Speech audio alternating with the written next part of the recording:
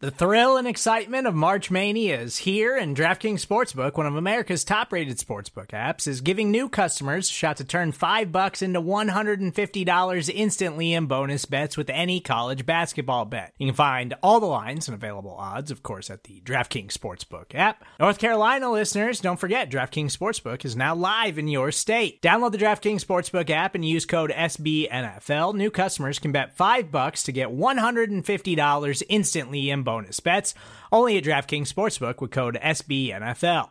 The crown is yours. Gambling problem? Call 1-800-GAMBLER, or in West Virginia, visit www.1800gambler.net. In New York, call 877-8-HOPE-NY or text HOPE-NY. In Connecticut, help is available for problem gambling. Call 888-789-7777 or visit ccpg.org.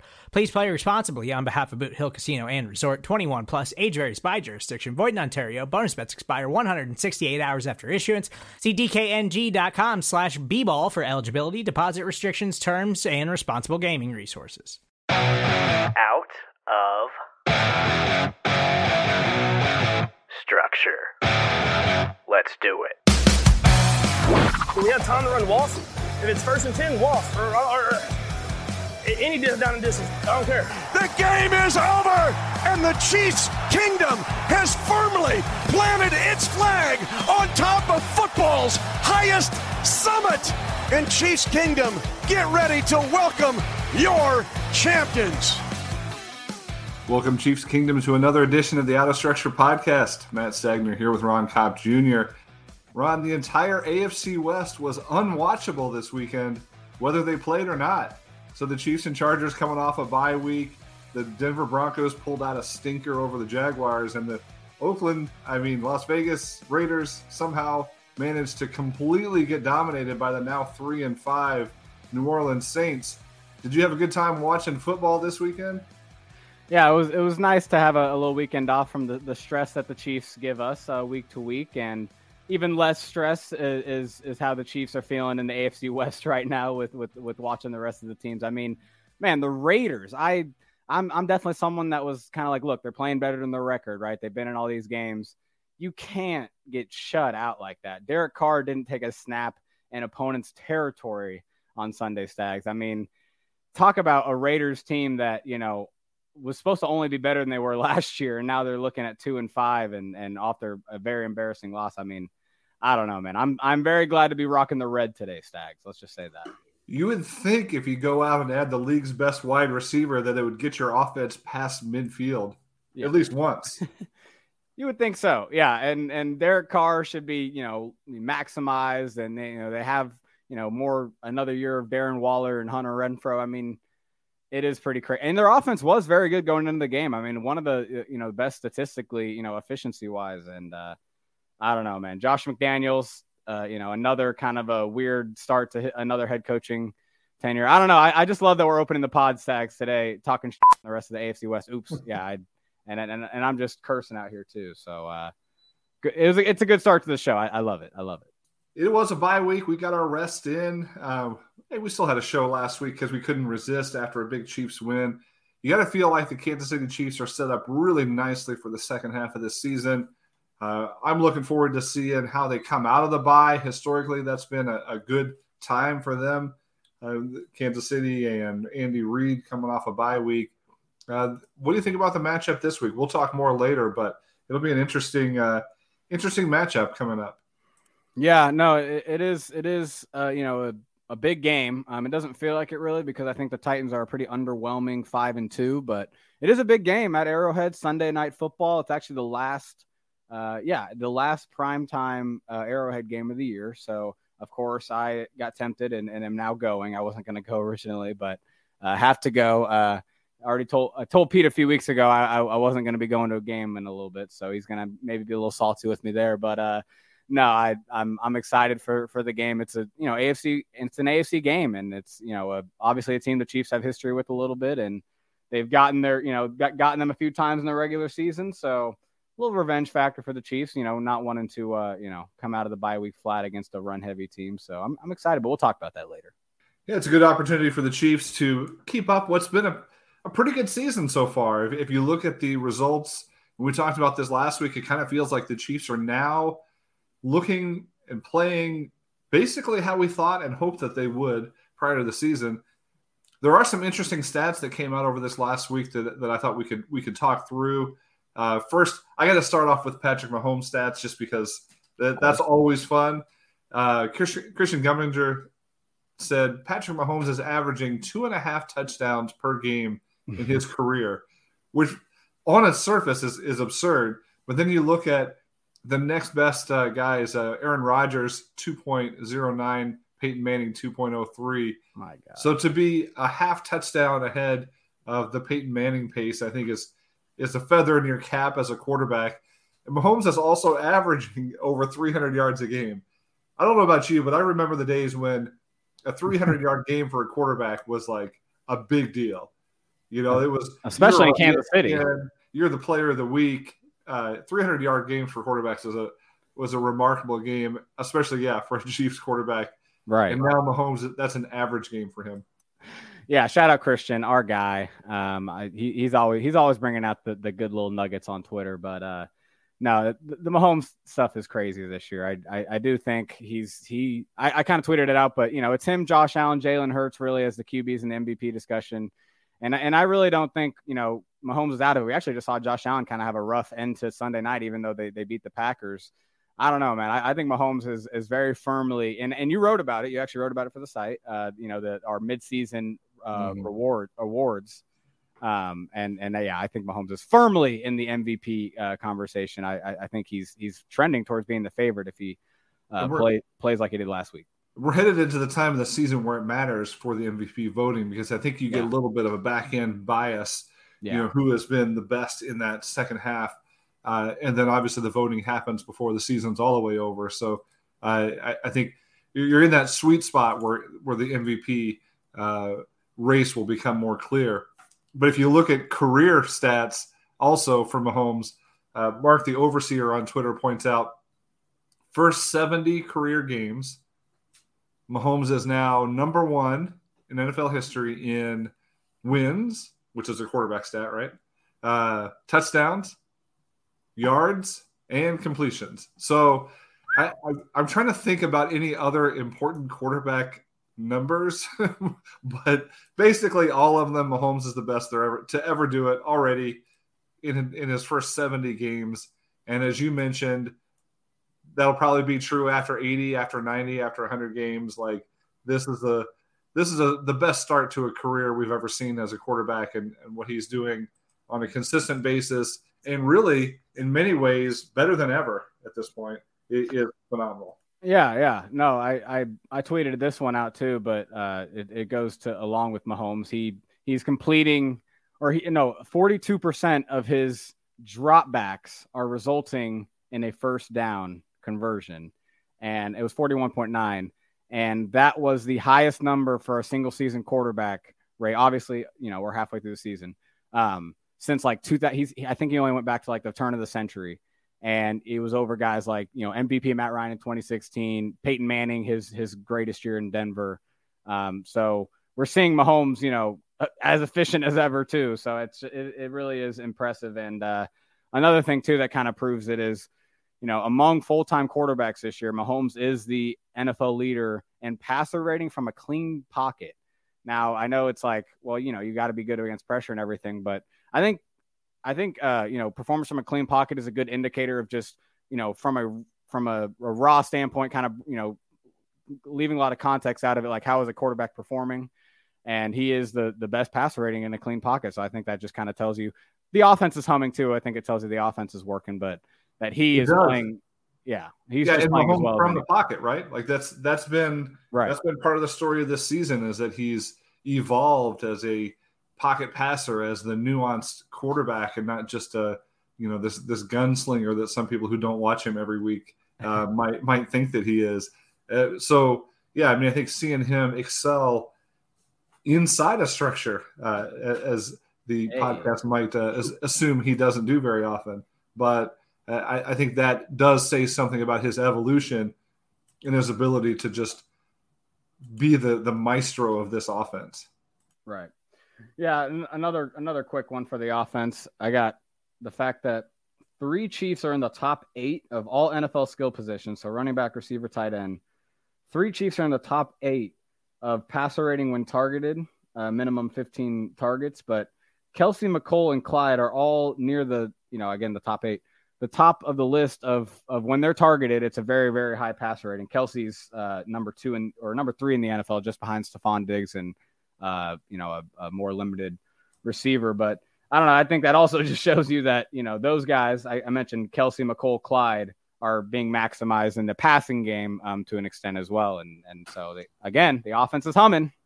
That's interesting when you talk about McColl being on that list, because we're obviously always very critical of where he's not where he's supposed to be. And the chemistry looks off and somebody's pointing after a play, right?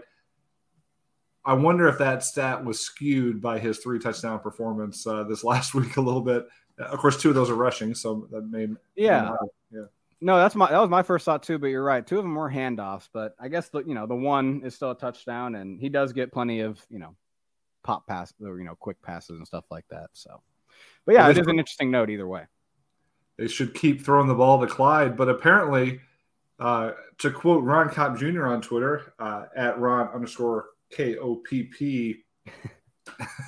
The Chiefs have the second best EPA on first and second downs running in the NFL, and they're first in the NFL in team run block win rate. All of a sudden, is this a rushing team, Ron? Yeah, that last one's an ESPN stat, and then the first one is it's just an efficiency stat, right? It's just how much are you adding to the success of the point total on each run. How much closer are you getting yourself to it? And somehow on early downs, the Chiefs are the second most efficient at doing that when they're running the ball. And that did amaze me, because I have not been super impressed with the run game and how they've been able to dictate games. We've only seen it a few times, and it feels like it's still in limited sample size. Even the Niners game, I feel like we didn't see it as much as we could have. So I was surprised by that, but I think it does tell you that the offensive line is blocking in the run game well. I do think there's been some bad snaps. The Colts game wasn't their best game in either phase of the game, but they are blocking well in the run game. They are firing off and creating lanes and spaces, and that's where that ESPN run block win rate comes from. But maybe where we're not impressed, or maybe my eye test isn't as impressed, is just maybe we're still not seeing the running backs maximize it. And that's where maybe we saw that shakeup trying to get Pacheco starting, the starter, quote unquote. Although Andy did address it and said, hey, look, it was just a way for us to try to get him more than 10 snaps. And I appreciate that honesty. I do think that's an honest answer from Andy. He was just, they were trying to get Pacheco more involved. So I think they are trying to get the run game more, effective, I guess, or more impactful. And I think you're kind of seeing the line is ready to get to there, and we kind of need the backs to follow in their footsteps and to really put it all together. Yeah, I mean, it's somewhat surprising to see that the EPA on second down runs is up there, because that's been a frustration for a lot of Chiefs fans watching this team. Is they throw on first down, they get an incompletion. 2nd and 10 is almost always a run, and it's usually one of those outside zone type runs that is not Clyde's strength, and then you end up behind the 8 ball, right off the bat. And so the fact that there is some efficiency there, maybe that we haven't seen, and like you said, the offensive line's getting the job done. You'd really like to see that balanced attack come back. Let's see that Tampa Bay, type balanced attack that we saw, that week going forward. It's only going to help everybody, and I think they've got the backs to rotate. For all the criticism of these guys,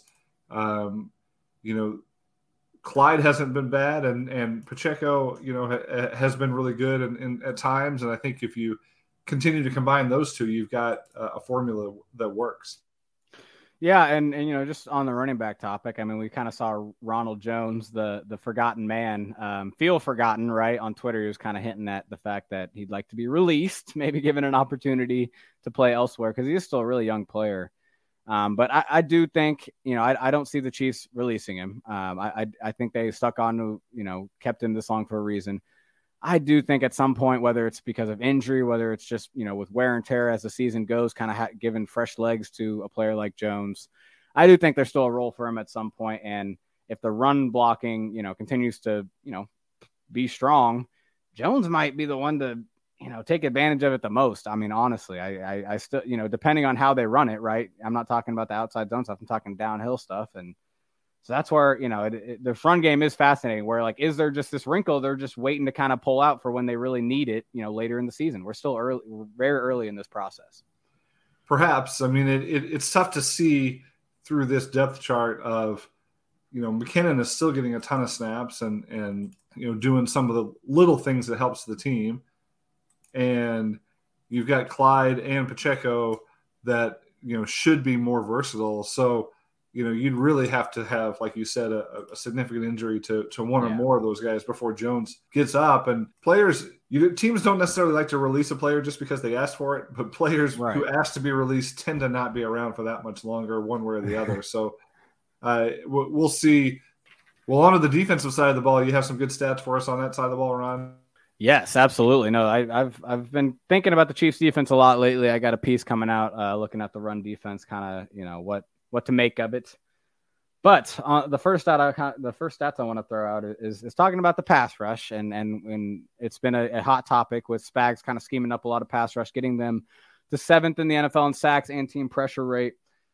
But it's still very underwhelming from the edge rushing group, right? And that's where, the linebackers, cornerbacks blitzing, and then Jones pressure from wherever he's coming from. That's been getting it done, but we're still not seeing a lot from the edge group. And the numbers bear it out. So we have we have George Karlaftis, Frank Clark, and Carlos Dunlap as the three guys that get primary snaps, right? Those really are the three dudes right now. And we'll see Dana more as he gets coming back from injury. Karlaftis is getting pressure at an 8.8% rate. Clark is getting pressure at a 7% clip, and Dunlap 7.6%. Those are all really low numbers, and if you combine the three of them, it's a 7.9% pressure rate you're getting from your entire edge position, and 10% is a good number. 9-8% is like a they're really flirting with a really really ineffective, really unproductive, they are honestly right now an unproductive group, and that's where the talk of getting and adding to an edge rush to the group is viable, right? Because at some point you're going to need guys to just get pressure and win. And right now, it seems like Clark had his best game and then he gets suspended for a couple games. So that's always annoying, but it didn't seem to be super consistent this year. And I'd like to see him, step it up, but I don't know, Stags, what do you think about the edge rushing group?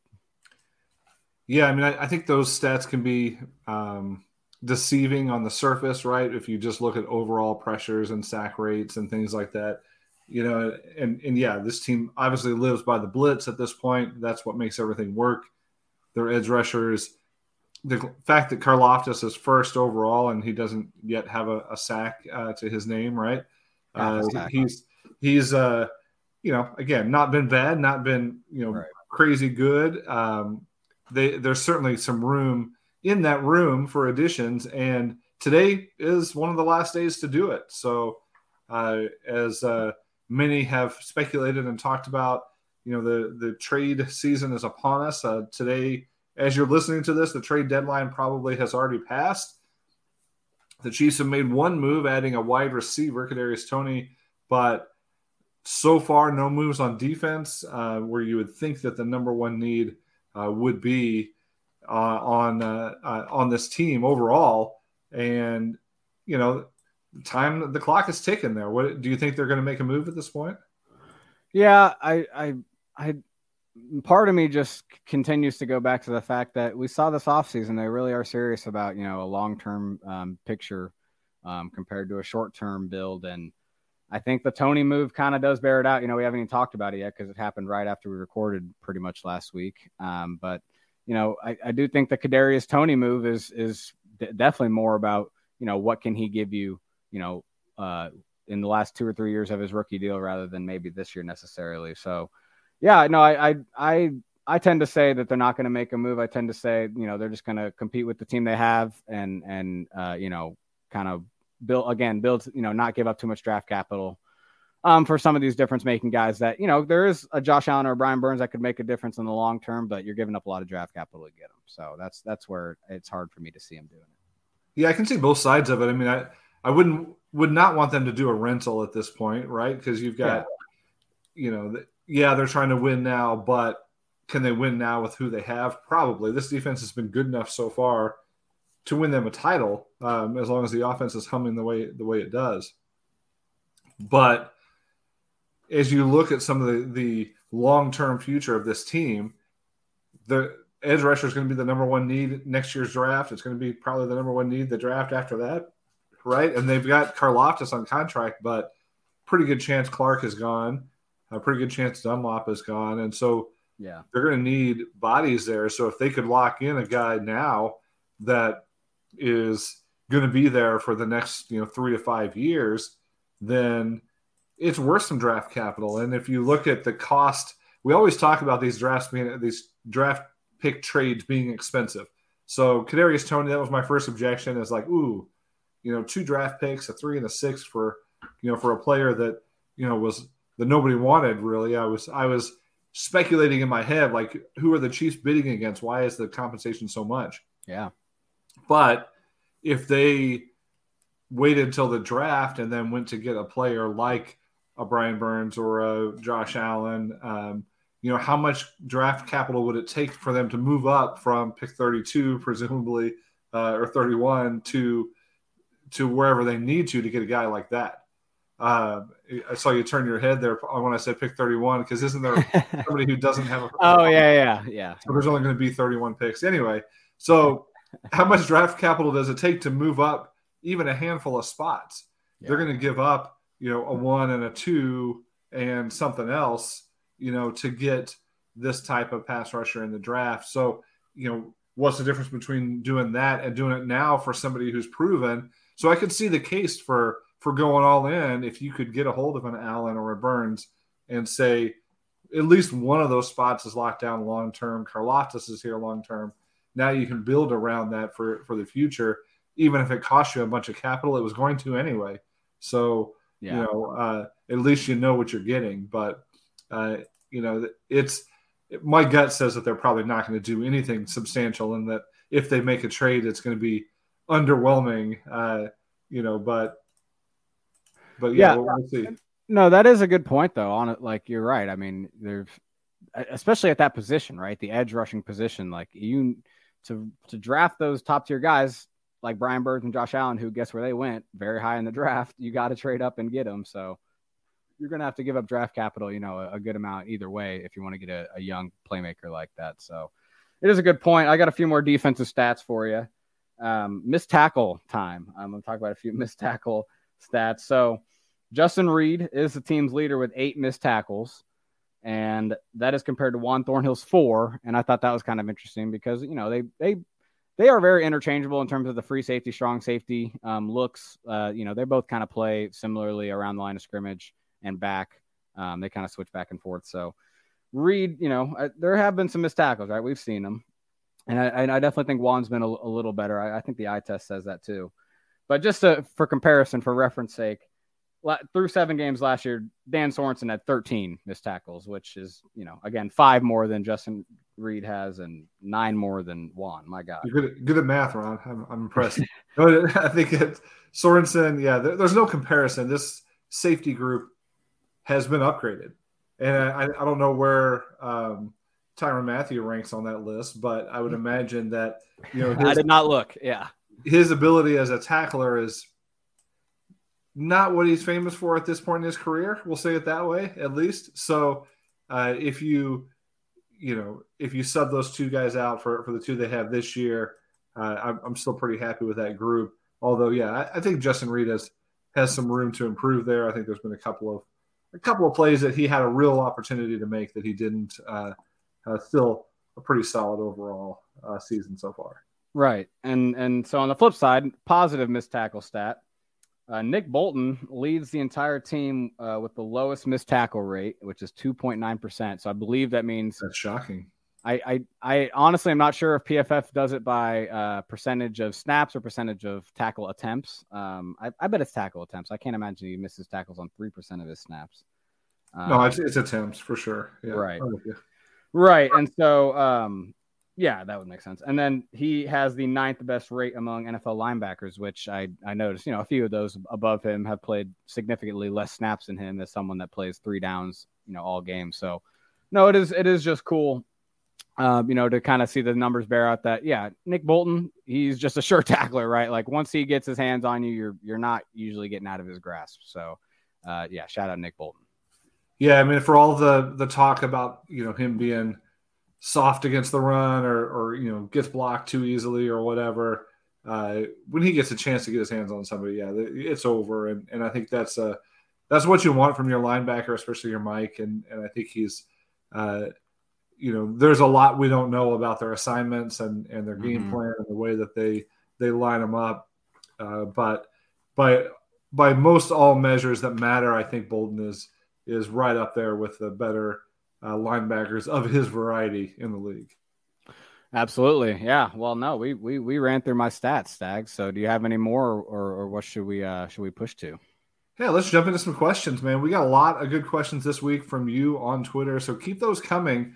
We love to go through your questions. We have a doozy that we'll get to. I think maybe we should get to this one after the break when we talk about the priorities for this team going forward.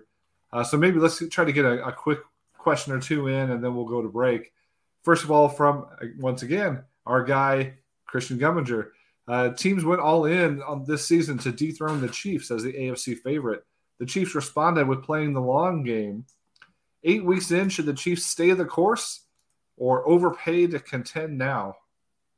Yeah, this goes along with the talking point we just had, right? Is that, I think what the Chiefs have shown is that they are trying to stay the course. I think, this offseason, and again, the Toney move, I do think is a good example of it too, where, you're getting guys on rookie deals, and that you have a chance to develop them over that time of the deal. You're not, overpaying for a rental like you kind of mentioned. So I would say stay the course, and yeah, that's where I think we're at here, Sags. We're staying the course. Yeah, this is still a very young team, and I think we made the point last week that they're playing a lot of rookies, and at this time of year, coaches will say rookies are no longer rookies. This is their time to shine, and I think you're starting to see those contributions from the young players, and that should only get better.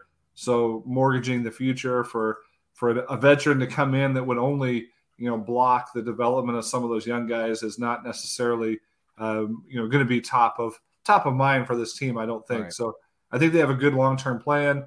If they find somebody that fits that plan, and maybe they already have by the time you hear this, then we're for it. But we don't anticipate them selling the farm for aging veterans or anything like that. Yeah, it made a little more sense last year with Melvin Ingram, I think, and they didn't trade the farm for him or anything. But I feel like it just did make a little more sense last year. Their philosophy has changed. We've seen it. Their perspective on, roster building has changed. So, yeah, that's where I just feel like it does. Signs are pointing to them staying put. And I think that'll be the case. Thomas Ramirez, do you think the secondary getting healthy helps the pass rush get home more? I think there's some truth to that. Absolutely. I think there's some truth to cornerbacks not being as confident and just, 3-step drop and throw it, right off the back foot because they know they have a Joshua Williams on one side that was playing D2 football last year and hopefully not Rashad Fenton. I don't think we'll see much of Fenton anymore, by the way. I think it's rookie time, as we just kind of talked about. So I think there is something to that. Yeah, I think McDuffie maybe just, he is a little more of a pure cover corner. He's first round pick for a reason. So if he kind of dissuades quarterbacks a little more than Josh Williams and Jalen Watson does, then yeah, I think it helps a little bit.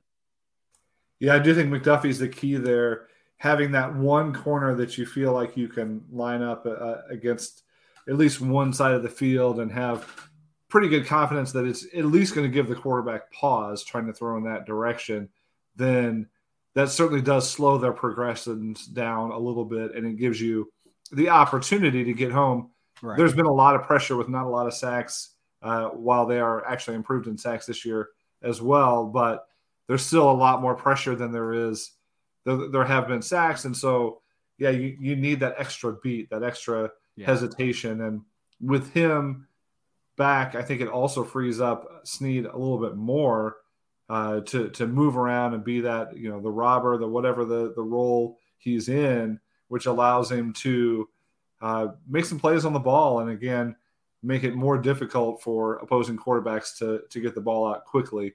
So I think those two are very complementary things, and I think McDuffie is the key.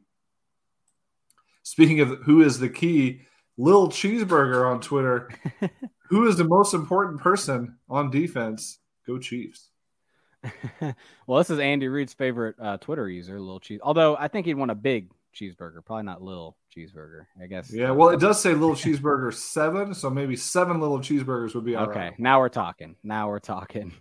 Who's the most important person on defense? I mean, it's very obviously Chris Jones to me. And I think we all agree with that. Again, the midseason awards at AP, it was unanimous, right? That we all voted Chris Jones. I don't think there was I believe it was. But so if we're taking him out of the question, I kind of thought about this. I think Nick Bolton is probably the easy answer because of, what role he plays, the position he plays. But I want to say Willie Gay Jr. because I think the last 4 weeks, some of the flaws you've seen in the defense, I think he is kind of the guy that can patch them up and kind of make them, kind of maximize what they got going on right now. And so I think his absence did, show some flaws and kind of, the playmaking at the second level a little bit, having to have Darius Harris and Leo Chenal play a lot more snaps than they probably will have to moving forward. And I think Willie Gay Jr. Kind of filling in that patch, all of a sudden, that weakness is not exposable anymore. And so I don't know. It's a tough question, Stags. Do you have somewhere else to go here? Yeah, with the assumption that we're excluding. So what's the most important non-Chris Jones player on the defense? I think there are 3 guys that are right there in the conversation. They're all, you can make a case for any of them. So I'm going to go with the other of the 3. L'Jarius Sneed is my guy because of what he's able to do from a blitz perspective, what he can do from, stopping the run, getting to the quarterback, causing turnovers. I think that he is that playmaker that they need because without him, then you've got some other guys who, may be able to cover, may not, but you don't have that guy that is going out there causing turnovers. The safeties have yet to really do that on the level that you'd like to see him in the future. But Snead is that guy. So Snead, Bolton, Gay, you could argue any of the 3 could be second to Chris Jones. So I'll go with Snead. You went with Gay. I think those are both very valid. And I think Nick Bolton obviously has a case as well as being that just super reliable tackler, and he started to make some plays in the pass game as well. So I think you've got 3 second place A, B, and C there. Yeah, and I do think I think Snead's probably, it makes me want to say Snead honestly too when you think about it, because he does affect every aspect of the game. He is the one creating the most turnovers, being used that way. And yeah, when you think about who, when someone gets removed off the field, that's where Bolton maybe has the argument. Because, yeah, imagine if Bolton maybe, can't play and they have to go to, Chenal at the Mike linebacker. If you think the run defense has gotten gashed before, I think it could be really bad in that scenario, depending on the team. So, yeah, I think it's a really good discussion. And I think Snead probably has the best, just because, again, he affects so many aspects of the game. So I like your answer. I like it more than mine already. Well, with that, let's find some time for our sponsors to weigh in. We'll give them a chance here as we take a break. But before we go, Ron, the Would You Rather of this week, since you usually have these, I've got one for you. The Chiefs are going to face the Titans this week. So this is an age-old question, but would you rather try to tackle Derrick Henry or Tyreek Hill? That'll be your Would You Rather as we go to break. Stick with us on the Out of Structure podcast. Lots more questions coming up right after this.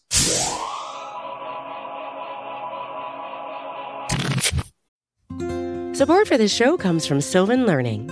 As a parent, you want your child to have every opportunity, but giving them the tools they need to tackle every challenge, that takes a team. Now more than ever, educational support tailored exactly to what your child needs can make all the difference. That's why parents have trusted Sylvan Learning for 45 years as the ultimate teammate in their child's educational journey, instilling in them a love for learning and a passion for reaching the next level. And Sylvan's Insight Assessment can identify gaps in learning and areas that could be of concern for your child. It's a 360-degree view into your child's learning that you can't find anywhere else, and helps ensure that your child didn't miss something in school that might put them at a disadvantage in the future. And right now, it's the best price of the year at $29. Go to sylvan29.com to learn more and get your child's assessment for only $29. That's SYLVAN 29.com.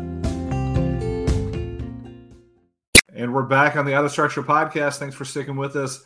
The question of the day or of the hour for Ron: would you rather tackle Derrick Henry or Tyreek Hill? Yeah, I think it is pretty easy because, at least with trying to tackle Tyreek Hill, you don't end up, with just bones absolutely crushed and organs flattened and pretty bad, severe injuries in the hospital. At least it's more just your pride being stolen and you're kind of maybe your ankles. I guess you could probably twist an ankle or two trying to tackle Tyreek Hill. So, I if you want to ask me which one do I feel like I have the best chance at, I probably would say Derrick Henry, just because at least I maybe be able to just get in his way and maybe trip him up, because you're not touching Tyreek. But in terms of me wanting to be a fully functioning human being afterwards, I'll go with Tyreek. It's not a bad answer. I had this vision of being able to get a hold of Derrick Henry's ankles or something and maybe have a shot there, just to, like you said, tie him up, but just grab an air trying to get anywhere near Tyreek Hill. So I don't know. Yeah, would you rather hurt your pride or the rest of your body? Is a tough would you rather. But at Jake Wilson for now has Jake Wilson at Jake for now. Excuse me. Has the question of the day here. I think we're going to do a whole segment here about this one. If Brett Veach asked each of you to rank the Chiefs' top 3 current and or future personnel priorities, what would they be and how would you suggest he address them? I'm going to answer first right off the top. His first priority has to be to hire a better staff, because if he's asking us as opposed to the rest of his staff, the Chiefs have bigger issues than we think. But that being said, Ron, what's your first priority for the current and the future personnel groups? There's a few ways to go with the first overall priority, the top priority. But, thinking through it, I really do think the most important thing when you're talking about a Chiefs team that is built with the pass offense, built with an MVP quarterback, I do think it's important that we don't just get used to creating so much, turnover in the receiving room every offseason, right? I do think they can get away with it, but I think when you have the ability to sign a guy like Juju Smith-Schuster, extend him, obviously, he's in a 1-year deal right now.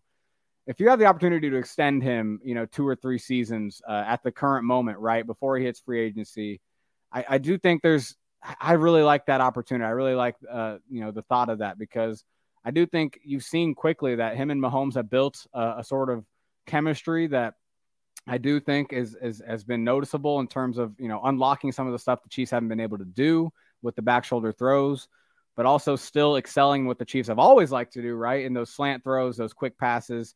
And so he does really fit the offense. He's a guy that I do think they can, they can maybe get for cheaper than, maybe he may be willing to take a team-friendly deal, knowing that he just went through free agency the last couple of years, not getting that big deal. And I just think with the receiver room experiencing a lot of, McColl's, we've talked about already, but McColl and MVS not going to be on the team next year, and Juju's slated not to be. I do think this is one way to kind of just give Mahomes a little more continuity, in the receiving room going forward than just Sky Moore, the rookie, who, it seems like more and more just may not even be making that big of an impact until next year. So what do you think about Juju extending him, trying to get him maybe for the next few years? Yeah, I think that gives you one sure thing in the wide receiver room where everything else is somewhat of a question, right? So Juju is he's been consistent. He's been the move the chains guy, but he's also gotten downfield, broken tackles, score touchdowns. Like there's not much question anymore about his ability to help this offense. And I think he's just such an ideal fit. It makes all the sense in the world. I was hoping that when he signed here, it would be a multi-year deal because you would think that maybe they were buying low at that time. His stock is certainly up at this point, so he's going to want to bet on himself. He's probably going to want some decent bucks, given the way this market looks. So this might be not the most realistic thing in the world, but I think that he would want to stay if they paid him, enough that he didn't feel the need to hit the market. Yeah, so and I think it's going to cost you. Yeah, and I do think, just real quick, there's a point to make that he is still so young. Maybe they can sell him on the fact that, look, if we extend you for just a couple more years, you're still hitting free agency at a 28 years old, which is still a pretty good age for a wide receiver in today's NFL. So maybe they can sell him on, look, build up your numbers, your stats here in Kansas City with us. Let's try to win a ring. And then you still have an opportunity to get a big deal down the road as well. So they can try that angle too, I guess. Yeah, something to be said for that. Well, while they're handing out bucks, it might make some sense to extend the most important player on the defensive side of the ball too. Chris Jones is going to be up after this year.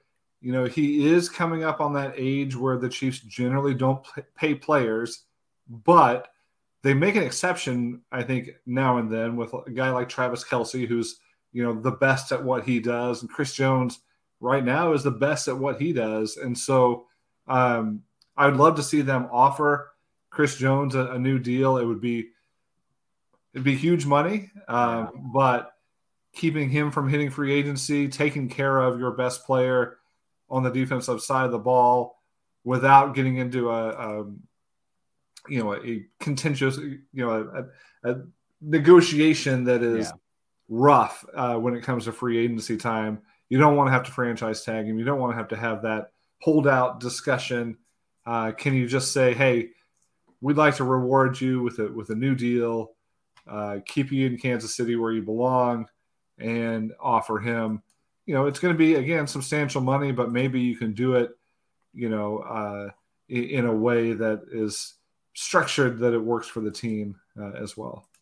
Yeah, no, I'd love to see Chris, play his entire career here. It would be annoying to see him go have success anywhere else. And that is, my second priority is, I say add legitimate edge rushing talent. I do think you can boil it down to just making sure you have top tier pass rushing talent in some extent next year, or for the foreseeable future. And I do think Chris Jones fits into that. If you can, secure Chris Jones for multiple years, keep building around him with draft picks. And that's fine with me. I'm fine with that. Get guys, find guys that, and try to build this rotation, similar to what the Bills are doing, where, you just have a ton of, maybe just above average guys that eat up a lot of snaps, even good guys. And it's centered around a top tier pass rusher like Chris Jones. But if they can't, if for whatever reason, which I don't know how to speculate on that, but it doesn't seem like that. I think that's just more of a fan speculation that, he could be traded or something, Chris Jones. But if there is, for some reason, he's not on the team next year, I do think it's very important for them to get an actual top tier, pass rusher. And that's where it just might have to be through the draft, because the free agency candidates next year are not very good. I mean, Bradley Chubb is really the only one that you could maybe get excited about. And he may not even fit the system very well, the way Denver's been using him, the way he's excelled there.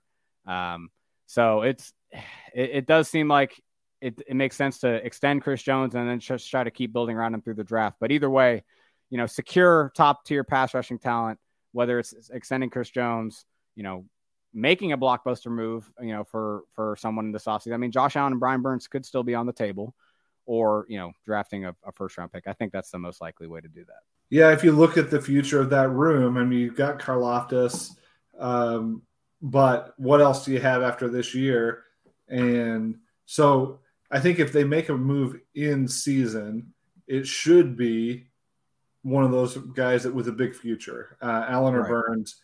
If they're not going to do that, then is there anybody else in season that's worth trading for at this point? Yeah, so I've noticed, or I kind of thought of Jerry Hughes. I noticed that the Texans are someone that people are thinking are going to sell. at the deadline, and it makes sense. They're not a very good team this year. And Jerry Hughes, the former Buffalo Bills edge rusher, having a good season for him, 5 sacks. He is under contract for the next 2 seasons. So if there is this worry that if the Chiefs have a worry that, it's going to be hard to find, guys that we trust next year to create pressure and get rush, maybe this can be kind of a short and long, a bridge solution next year, giving them a guy, it's only a $6 million cap hit next year. This year it'll only be $2 million. So I do think that could be maybe a kind of a tweener pick where, you get pass rushing for this year and you get another year of a veteran that seems to be aging pretty well and can give, if Frank Clark's not in this team next year, which the Chiefs can save, $21 million? Yeah, $21 million against the cap next year by cutting him this offseason.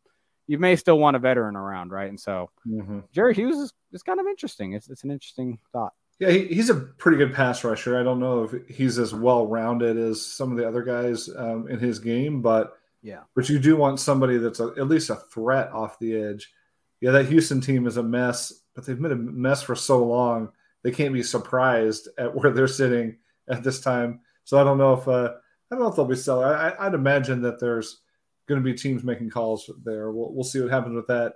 The other name I just saw somebody mention was Arden Key, which was an offseason target of the Chiefs, somebody that they, I think, visited with or at least flirted with the idea of adding, and he went and signed a 1-year deal with Jacksonville, if I remember correctly.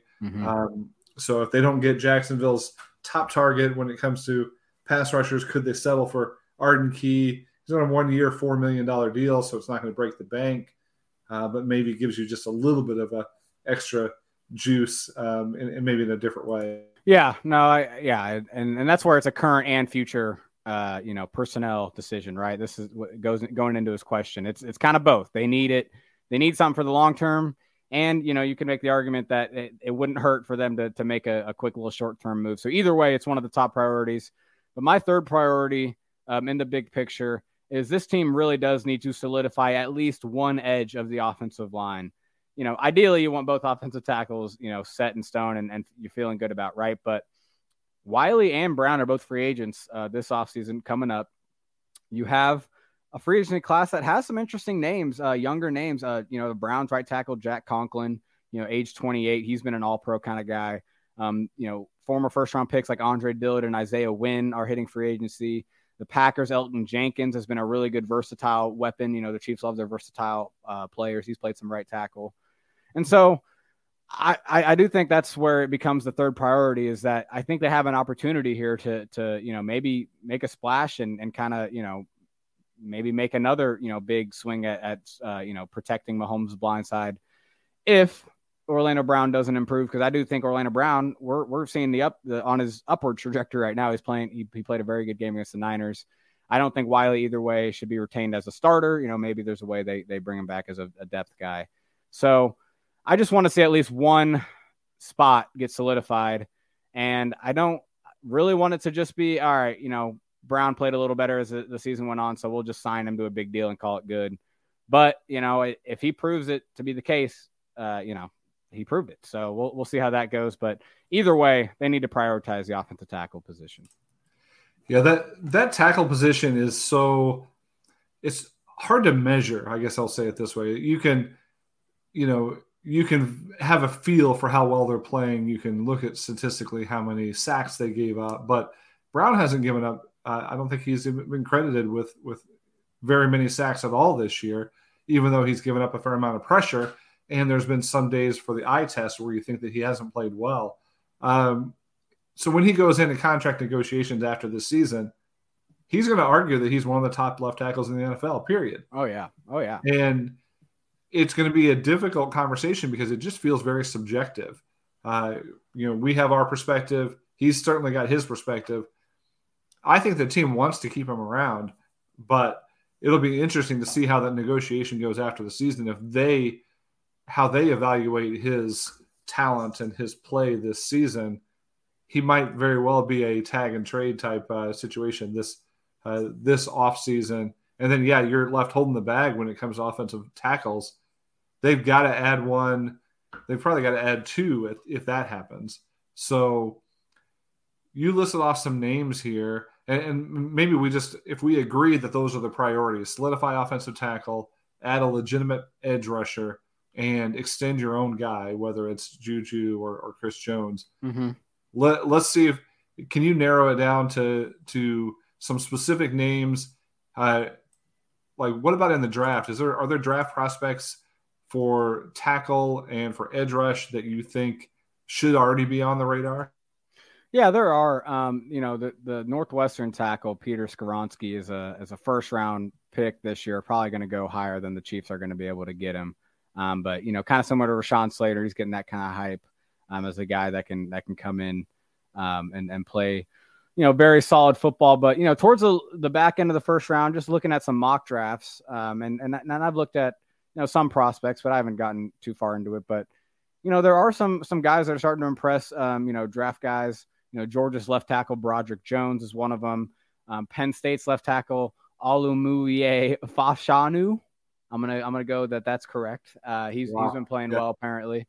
Good effort. Yeah, I did see some clips of him this last week. Good. It looked pretty impressive. I saw him put a couple guys to the ground. So, he might be an option. Yeah, and then just Syracuse has a left tackle Matthew Bergeron, and then Tennessee right tackle Darnell Wright. Both the guys just impressive enough to be on the radar and mock drafts. So there are definitely some options later in the first round, or kind of just on that maybe even early day 2, depending on where the Chiefs end up picking, where it could give them maybe some help at the offensive tackle position. So you're assuming they're going to have a first round pick this coming year, and we're all going to be there in person watching them make it.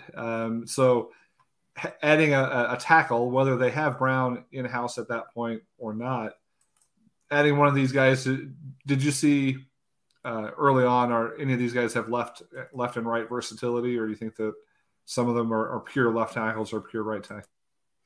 Yeah, I know the Jones, Fashanu, and Bergeron are all primary left tackles in college. They've all been playing the left tackle position, but I know Darnell Wright, the Tennessee right tackle, did get a chance at the left, didn't play as well maybe on that side, and then got moved to the right, and apparently is really taken off since that move. So kind of good to know there that, maybe that's more of a right tackle guy. And that's the thing. I think in today's NFL, I don't think it's that big a deal. I guess the way to put this is, I think either side, as long as you have a really good one on that side, I think it's worthwhile. I don't think the left tackle is that much more important than the right tackle. I just think you need a guy that can lock down one of those edges and the quarterback to kind of feel confident in at least one of those guys. Yeah, they're both important for sure. I think there's just every year you hear some guys coming out in the draft and they say, well, this guy is a right tackle only. He can't move well enough to be a left tackle. Right. Or, things like that. So and I feel like later in the first, early in the second is when you start to get the premier right tackle prospects, when the left tackle prospects are all starting to dry up. In free agency at the tackle position, you had a few names as well, right?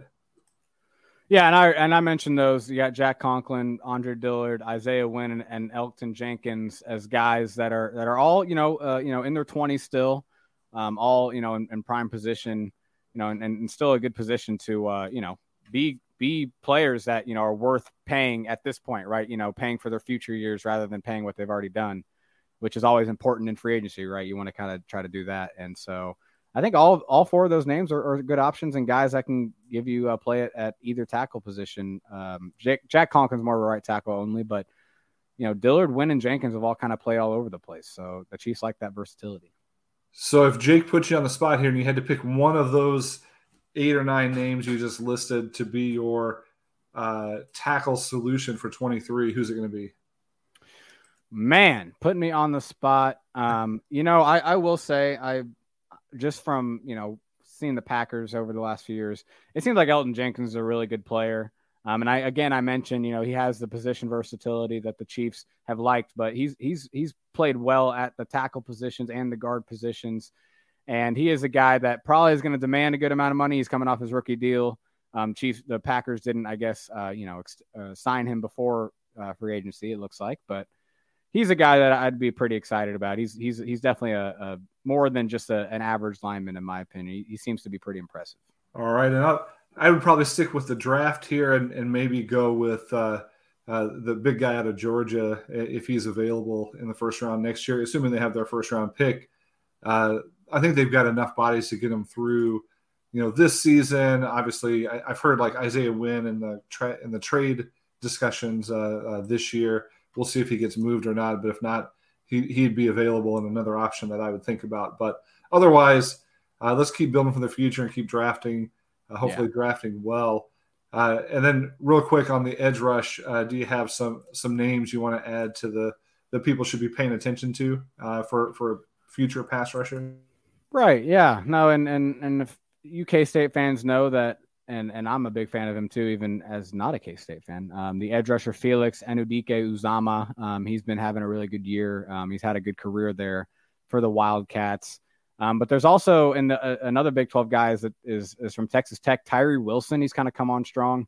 Just a huge dude, apparently, just big frame, but definitely has kind of those skills of a kind of more of a juicy edge rusher. So it's kind of, he's definitely climbing up boards because of all that.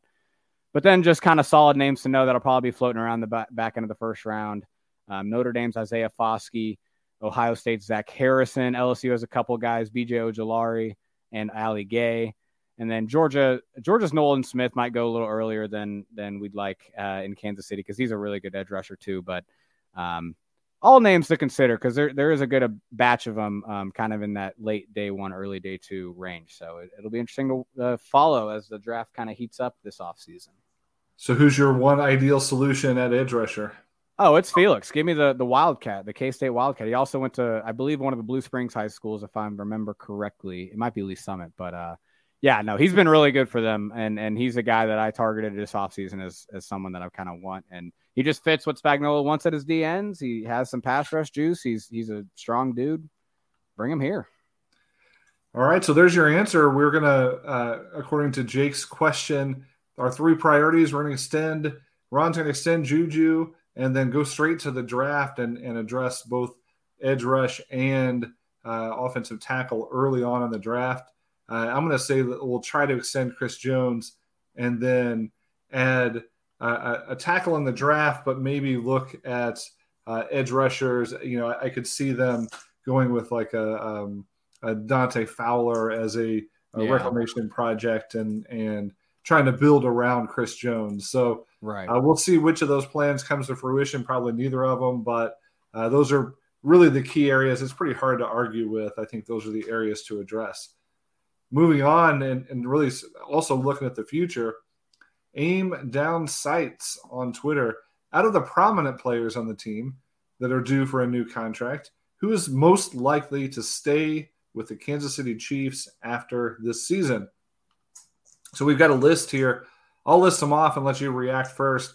Mecole Hardman, Juju Smith-Schuster, so two of your key wide receivers. Orlando Brown Jr., and Andrew Wiley, those two tackles we talked about. We got Juan Thornhill, Carlos Dunlap, Derek Nottie, Colin Saunders, Jerick McKinnon, Rashad Fenton. Those are the top names. We'll use some air quotes around top names there, but those are the big names. Who do you think is most likely to stay? I feel like it's pretty easy. I mean, Juju feels like the most likely answer because I think he's going to understand how important it is that he plays in this offense for his career, his stats, all that, and his kind of his worth. And so I do think he's going to be motivated to stay here. I don't think that's the case for every other player, right? I don't think there's necessarily the same motivation for Hardman. I mean, Orlando Brown would probably like to stay here, but again, are the Chiefs going to offer him what he wants to get? And then Juan Thornhill is interesting, but again, I think there's a case to be made that he's going to try to get the biggest deal he can. And, there's a chance the Chiefs, with Brian Cook coming up, they maybe kind of say, hey, go find that deal. We're proud of you. And, see ya. Because he's having a good year. But they're going to have to make those tough decisions. So I'll say Juju. What do you think? Yeah, Thornhill is probably where I was going to land as far as the most likely to stay. He feels like somebody who's a good piece to this defense, but not so well known outside of Kansas City that he's going to demand a huge contract. So I think he's somebody that they might be able to work with. The rest of this list, for the most part, I think they let him walk. Wiley, right. Dunlap, Nottie, Saunders, Fenton, McKinnon. I wouldn't be surprised if all of those guys were gone next season.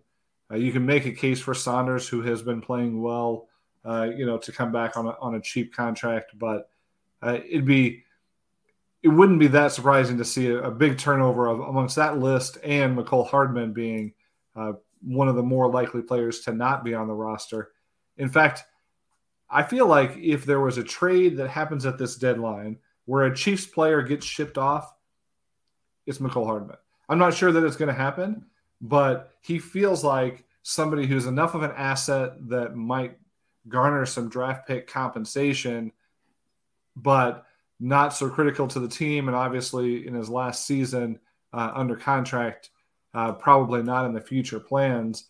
I could see Mecole Hardman being somebody that they trade away to a team like the Packers, who are desperate for a wide receiver, for example.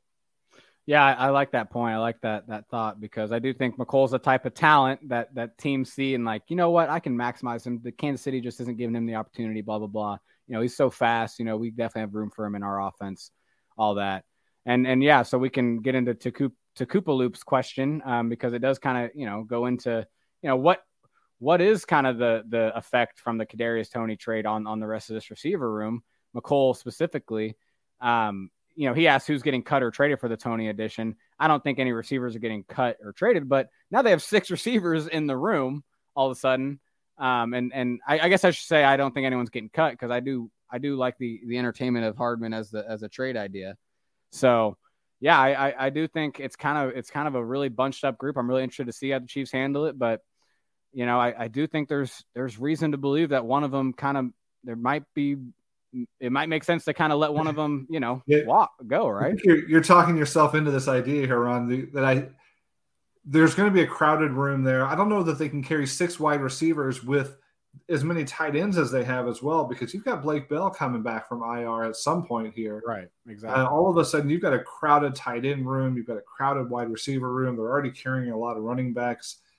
I'm not so sure that they don't need to get at least one of these guys off the roster. And that's what made me think about Mecole, because Justin Watson would be the next guy to go, but he's got value on special teams. I guess you got Marcus Kemp on the roster now too, who has big special teams value. You know, you could see one of those 2 bottom of the roster players getting cut and put back on the practice squad.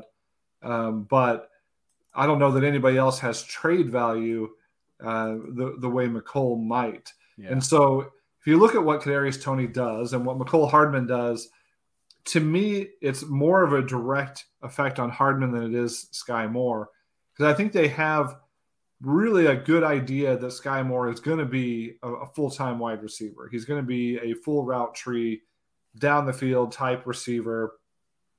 Yeah, he can do some of that other stuff that Hardman does, but I don't think there's any idea that Sky Moore is a gadget player. Now, Kadarius Toney so far has not proven anything in the NFL at all, so nobody really knows what he is. But from a physical trait standpoint, he's got that short area quickness. He's got that difficult to bring down, ability to spread out an offense or spread out a defense and make some plays. So I feel like Toney could be more of a gadget type player, especially at first, while they develop Sky Moore as a long-term wide receiver.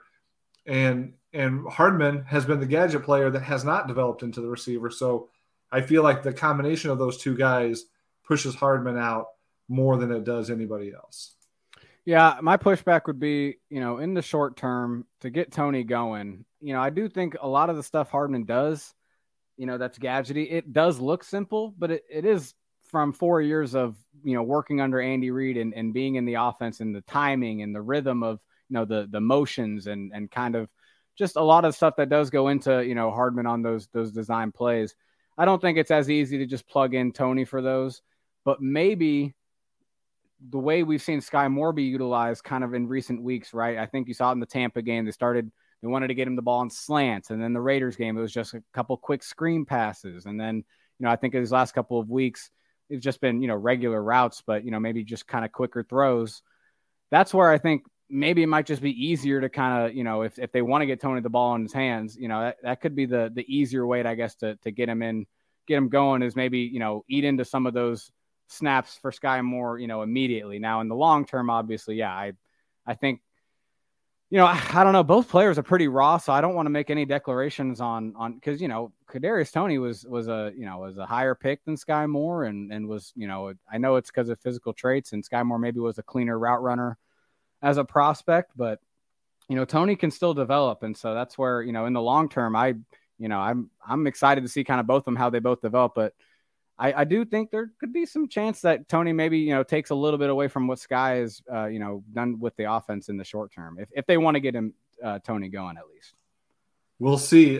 Jameson Reber asked, how quickly does Toney integrate and climb up the depth chart? Where does he start in snap count?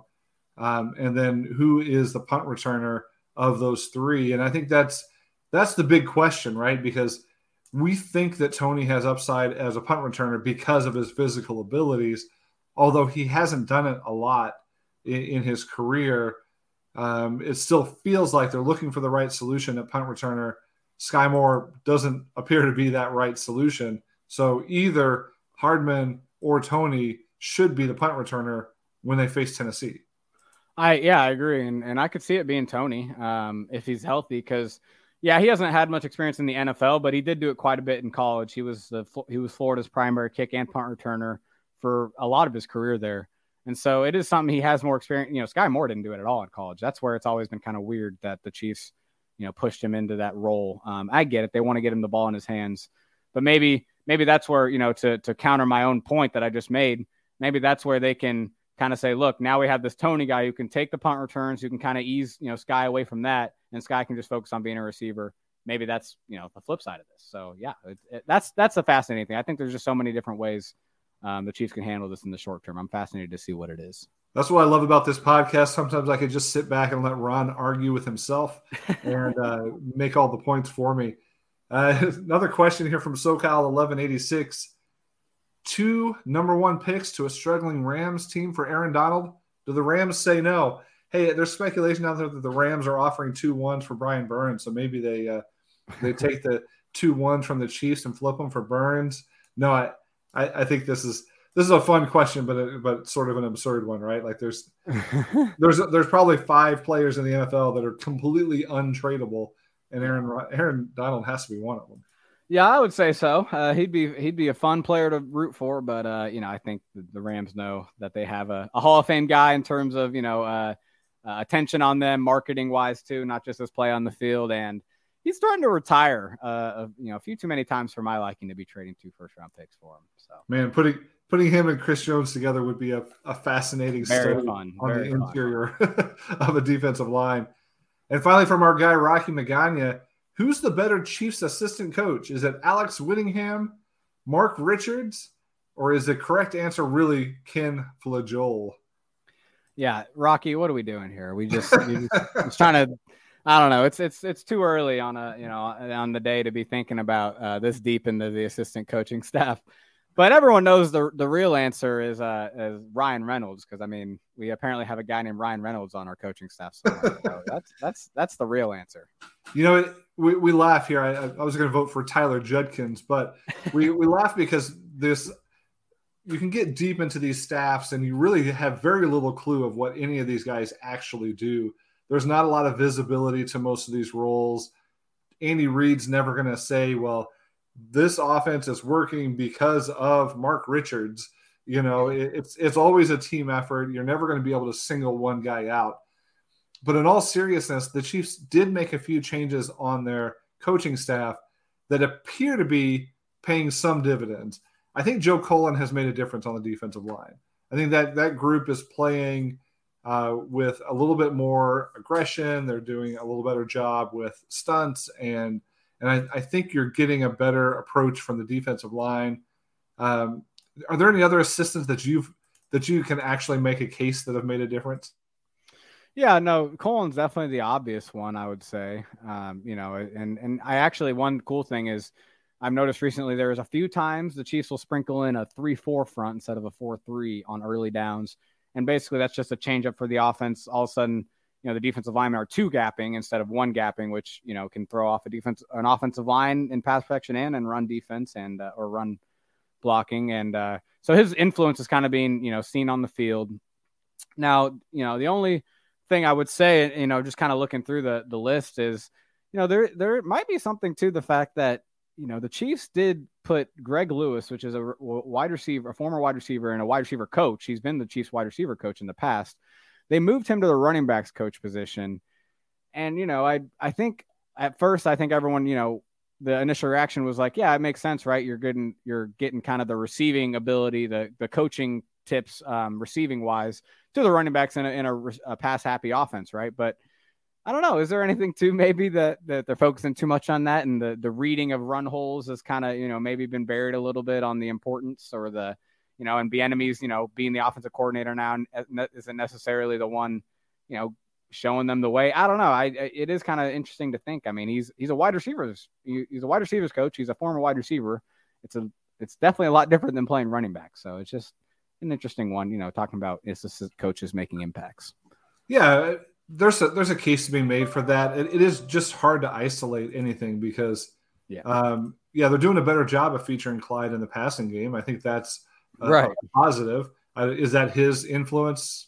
Maybe, maybe not. Maybe it's Nagy. Nagy's back, and the last time we saw him, there were some running backs that were making some plays on offense too. So it's just all to say that you never know when it comes to those assistant coaches. We believe the Chiefs have a good staff and that they've made some changes that have helped, but it's pretty tough to isolate the contributions of any one particular coach. Maybe like offensive line coach, you can see they have a pretty, defined, influence on that group. But when it comes to some of these other, especially down the line, Rocky playing Stump the Chump here on the Out of Structure podcast. Tell you what, let's go ahead and take a quick look ahead at the upcoming Tennessee Titans matchup before we get out of here. What do you got on the Titans, Ron? Yeah, so, I've been talking about run defense, or I'm writing about it for the site, and it's going to be put to the test, right? They got the Tennessee Titans coming to town with Derrick Henry. And honestly, you watch Henry, he kind of almost looks a little springier than I feel like I've seen him in the last few years in terms of kind of just like short area burst, kind of moving side to side.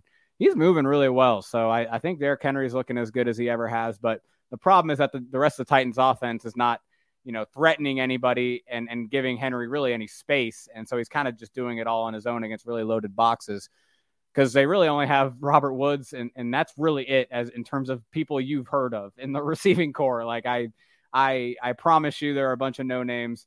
Ryan Tannehill is actually hurt right now. I don't even know exactly what it is, but he did not play this last game, and it's not clear whether he's going to play against the Chiefs. Malik Willis stepped in, and he's a very athletic quarterback, but he's raw, and you saw it.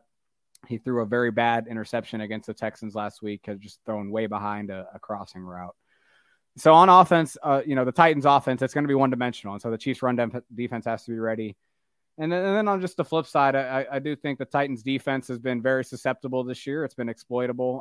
The Bills ran over them to 40-plus points. Earlier in the season, but they do have some guys up front. Jeffrey Simmons is going to give the Chiefs some trouble as that defensive tackle.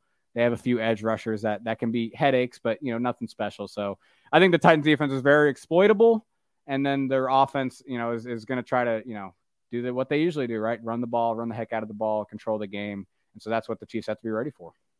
So it looks like Tannehill missed last week's game with a stomach bug and a sprained ankle. They said it was more the stomach than the ankle that kept him out of last week's game, but his ankle is he was wearing a walking boot at one point. So it's not like it's nothing on his ankle. So be curious to see what happens there. I always say that I'm not worried about the Chiefs offense against any defense. We've seen the Chiefs can dominate even the best defense. So I don't think this matchup matters when it comes to the defense of Tennessee. It's all about, does the Chiefs offense come out and execute the way that we know they can? If so, they'll put up plenty of points. That's just a given. It's really about, can the Chiefs defense handle what the Titans do? And if they focus on stopping Derrick Henry, they focus on stopping the run, can they do it? They've done it a couple times this year, and they've done it a couple times this year. They have not. So it is going to be really interesting to see which Chiefs run defense shows up this week, and if they can stop the Titans from controlling the game, because that's really the only thing that I could see swinging the outcome in one direction or the other. Yeah, I do think I'm pretty confident in the run defense this week. I do think you've seen their flaws the last few games. It's been against offenses that really can attack them vertical or, through the air. And that maybe the Chiefs defense is sort of prioritizing that as they should, and maybe not, game planning to be as aggressive against the run. I think you can be very aggressive against the run against the Titans. Force, if it is Malik Willis, even Tannehill though, force them to throw the ball and be aggressive against the run. And so I think that, you've seen it, last year, was it? Yeah, it was last year, right? Nick Bolton against the Titans, his rookie year, just, he had like 13 tackles or 15 tackles or something. I mean, you've seen this defense, do well against the Titans run offense in the past. So I'm confident they'll do it again. Yeah. Blitz, run blitz, just, crash down in every gap and just be aggressive and take your lumps if they happen to complete one downfield. Seems like a good strategy to me. We appreciate all of you taking your time to be with us today. Make sure you like and rate and review and subscribe, and all the Chiefs podcast networks at Arrowhead Pride. Check out Ron's work on the site. I'll have some pieces up there this week as well. Looking forward to the Chiefs getting back in action against an old familiar foe, the Tennessee Titans. With that, let's go ahead and wrap this thing up, and we will talk to you all next week.